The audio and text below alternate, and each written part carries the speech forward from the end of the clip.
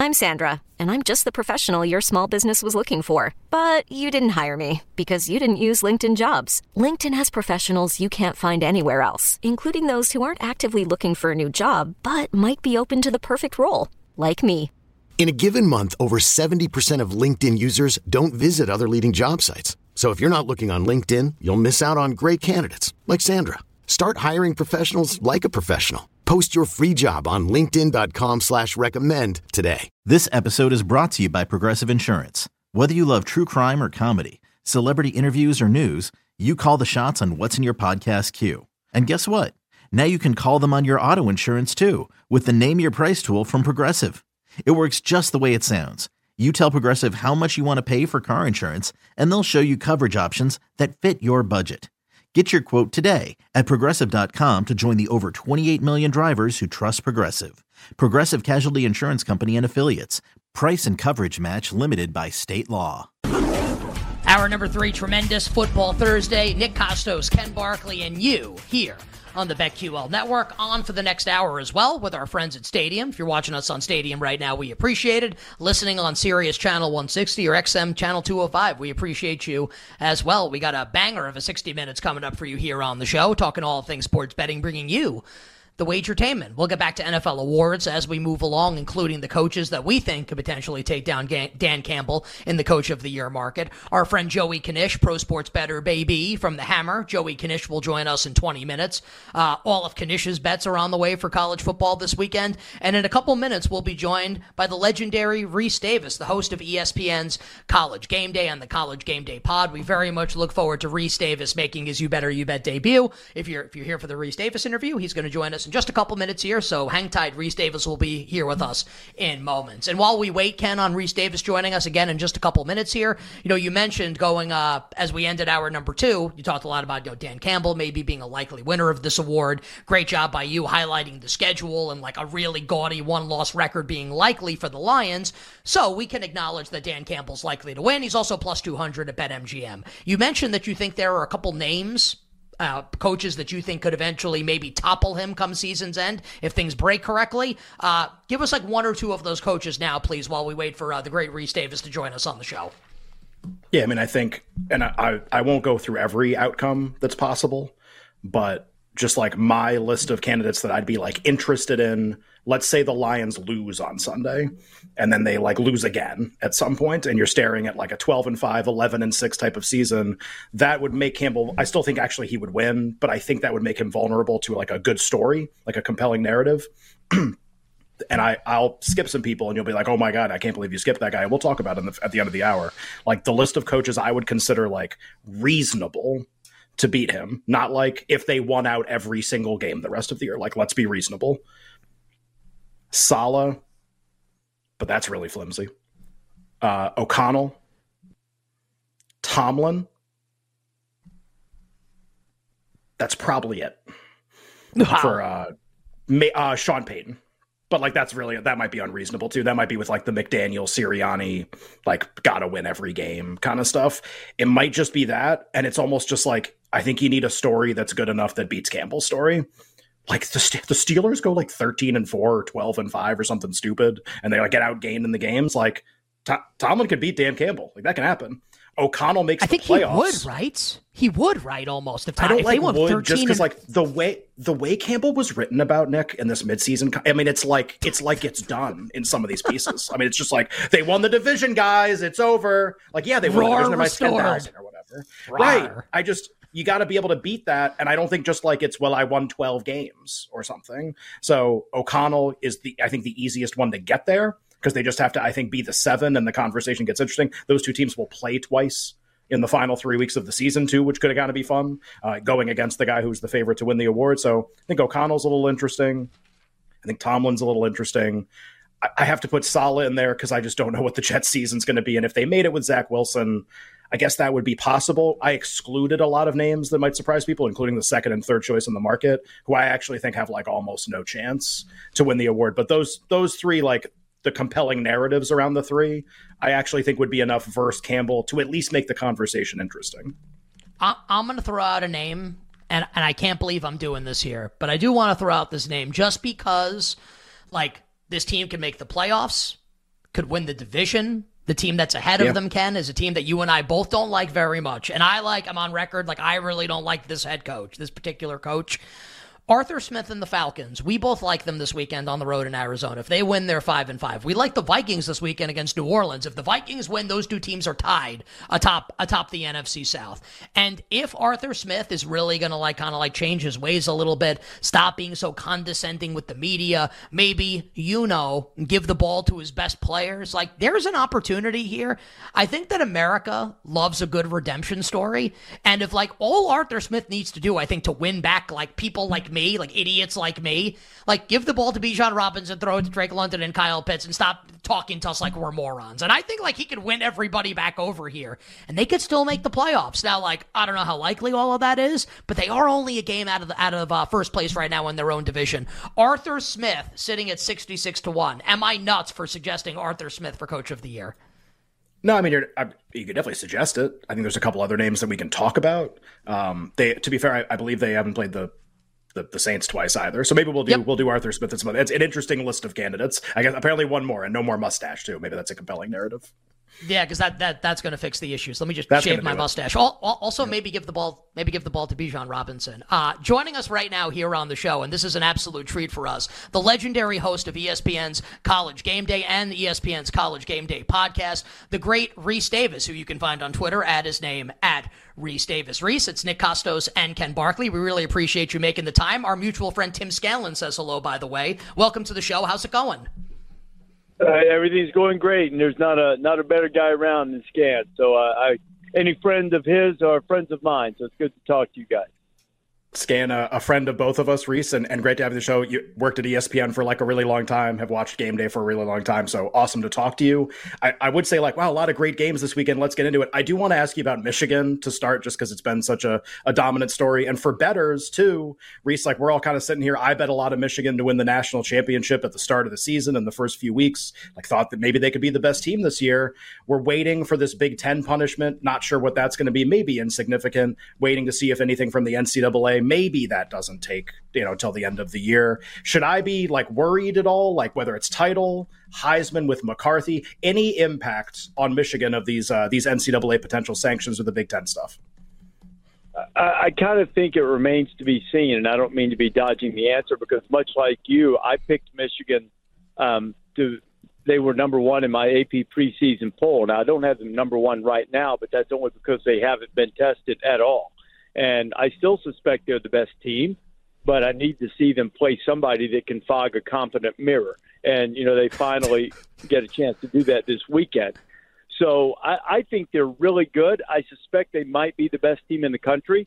But this is one of those situations, guys, you've seen it a lot in sports. These types of things are galvanizing to a team until they're not. Meaning it pulls everybody together, and then if it is a situation that chips away, then sometimes you maybe run into a situation where you don't perform your best, or maybe that won't happen at all. I don't think there's going to be any resolution from the NCAA standpoint, and with the articles that have been written recently in Michigan's determination to do everything to avoid any punishment from the Big Ten at this moment, I'm not sure it's going to have a big impact on the field. At least not yet. I don't see any indication that would dissuade me from picking Michigan to win games. The fog a competent mirror is. I may have to steal that one. Maybe not even give proper attribution, Rece, honestly, because it's such a good line here. So do you think Michigan's you know what? I actually said it earlier in the show, and I just forgot. Yeah. Rece actually stole it from me. That's not true. I stole it from Rece. So, Rece, Michigan may be the best team in the country, and I think on Saturday they'll be facing a team that might be able to fog a competent mirror. But I feel like if I keep saying that too fast, I'm going to get myself in trouble. And that is Penn State here. Michigan about a 4.5-point favorite in this game. Thoughts on whether Michigan, Rece, can win this game by margin, and then we can go to the game that you guys will be at this weekend with Ole Miss and Georgia. I actually think they can. Now, Penn State is really good on defense, and I do expect a relatively low-scoring game. So I think Penn State will play well defensively, but I just haven't seen enough from them in terms of making explosive plays, and I think that Michigan's a really hard team to make a living against, just sort of methodically moving the ball consistently against. And also with the limited opportunities you might get because they do that very well. So, I probably ought not be in the business of giving out picks, but I would, I think the number the last time I saw was 4.5. I'd probably lay the 4.5 with Michigan on the road because Penn State, while a good team, I'm not sure they're a great team, and I think Michigan potentially is a great team. Rece, I'm curious if we play this out too. So let's say Michigan wins this game. They're projected to be about a touchdown favorite over Ohio State at the end of the year. Let's just say they keep winning and they win out and J.J. McCarthy plays really well, kind of under the specter of all of this controversy that's going on. And he gets to the end of the season and his numbers look really good and they got 2 really good wins. And it's him and it's Penix, and it's Bo Nix, or maybe whoever wins that game, and it's Marvin Harrison, and it's Jordan Travis, and it's the Heisman Trophy voting time. Okay, maybe it doesn't affect Michigan on the field, the controversy, but maybe Heisman voters are like, I'm not voting for the quarterback of the guy who steals signs of the team who does that. I think it's like a reasonable question to ask. McCarthy is still one of the favorites, not the lowest price guy, but he's like the 3rd, 4th choice in the market. Do you think he can actually win the Heisman with all of this going on? I don't think this is going to keep JJ from winning the Heisman, but I would be surprised if he did win it. Now, I'm really high on him long term as a pro prospect. I think he's a really talented guy, but I don't think that he has been the best player up to this point this year. Now, maybe something will happen in the next 3 weeks that changes my judgment on that. But, to me, it's Penix, Marvin Harrison, have been the 2 best players overall. Certainly, Caleb Williams has played well again, but not to a Heisman level. Drake May has had a really good year, but not necessarily to a Heisman level.